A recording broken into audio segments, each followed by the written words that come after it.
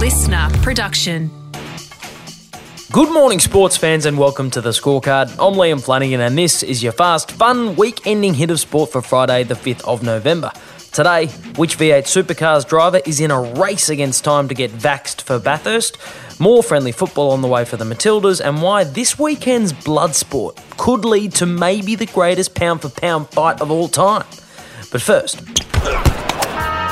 they're sitting outside the qualification spots, Steve Waugh's questioning their preparation and Warnie's flat out sledging them.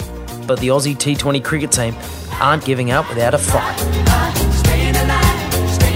Last night, Australia made light work of Bangladesh in their penultimate T20 World Cup group game, thanks in large part to the bowling performance of Adam Zampa. Caught it slip. What a start by Zampa. Zampa struck with his very first delivery before finishing the innings with 5 for 19 from 4 overs.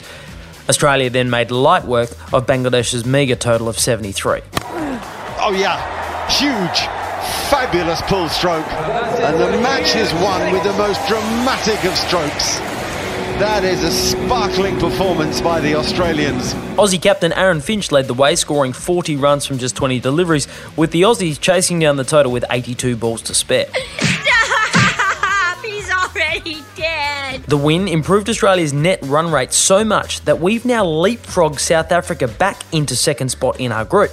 So, with our final group game against the West Indies tomorrow night, a win could be enough to see us through to the semi-finals, but we will still have to wait until early Sunday morning to see if England can do us a favour and knock off South Africa to guarantee our qualification to the next stage. And don't forget, if you've missed any of the action from last night's game, you can catch up using KO Minis. After a win and a draw in their recent two-match series against Brazil, there is more friendly football on the way for our Matildas. But this time the opponent is a much bigger challenge. America.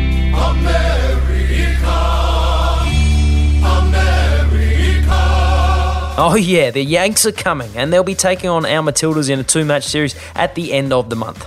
The number one ranked women's football side in the world will travel down under to tackle Australia, firstly on November 27th at Stadium Australia in Sydney, before a second clash in Newcastle. And there's more good news.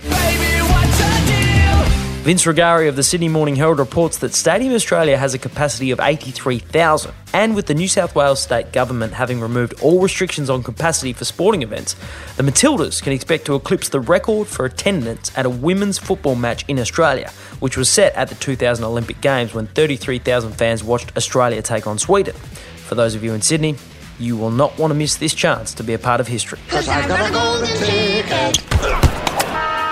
And there'll be license and registration. V8 Supercars driver David Reynolds has both of those things. But unfortunately, he doesn't have the other thing that the V8 Supercars Championships requires of all drivers under the current government protocols.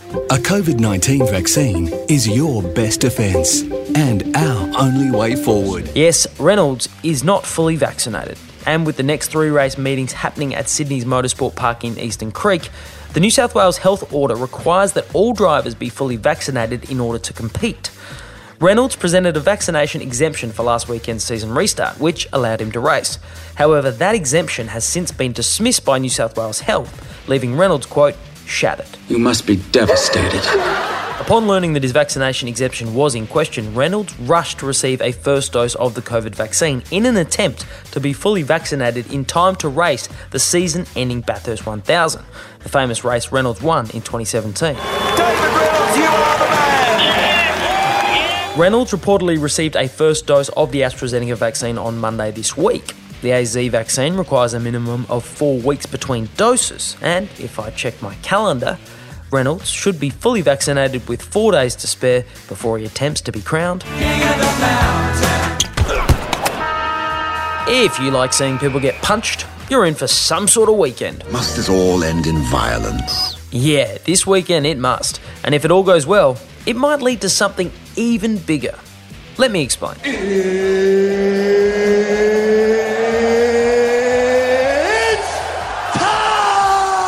UFC 268 is on this Sunday Australia time at Madison Square Garden in New York City, and the main event on the card will see the number one welterweight challenger Colby Covington take on the undisputed champion and pound-for-pound top-ranked fighter of the UFC, Kamaru Usman.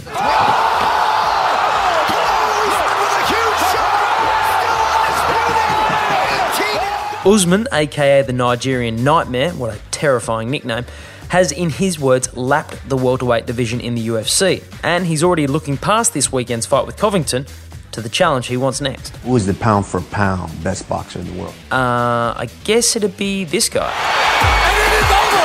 A one-shot from Canelo Alvarez! Dropped him near time and knocked him out!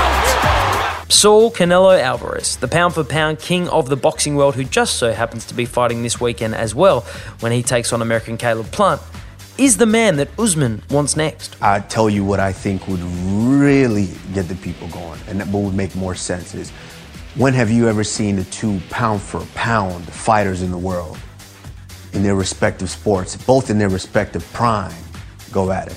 And he's right, we have never seen it, because UFC fighters normally get their ass kicked when they try and box boxers. Right, Conor McGregor? Combination by Mayweather. Mayweather now becoming more active and very accurate here in round 7 as McGregor slowing down. And normally, this sort of fight comes with a whole lot of zeros attached. But Usman says money's not his main motivation. It's not about money. It's about... You want to box Canelo. It's about what gets me out of bed, what gets me scared. And as much as I want to see this fight happen, I have to say, Usman, you don't need a pound-for-pound Mexican boxing champion to get you out of bed in the morning. You can just set an alarm on your iPhone. And that is your week-ending fast fun hit of sport. I'm Liam Flanagan. Catch you Monday for another edition of The Scorecard. Listener.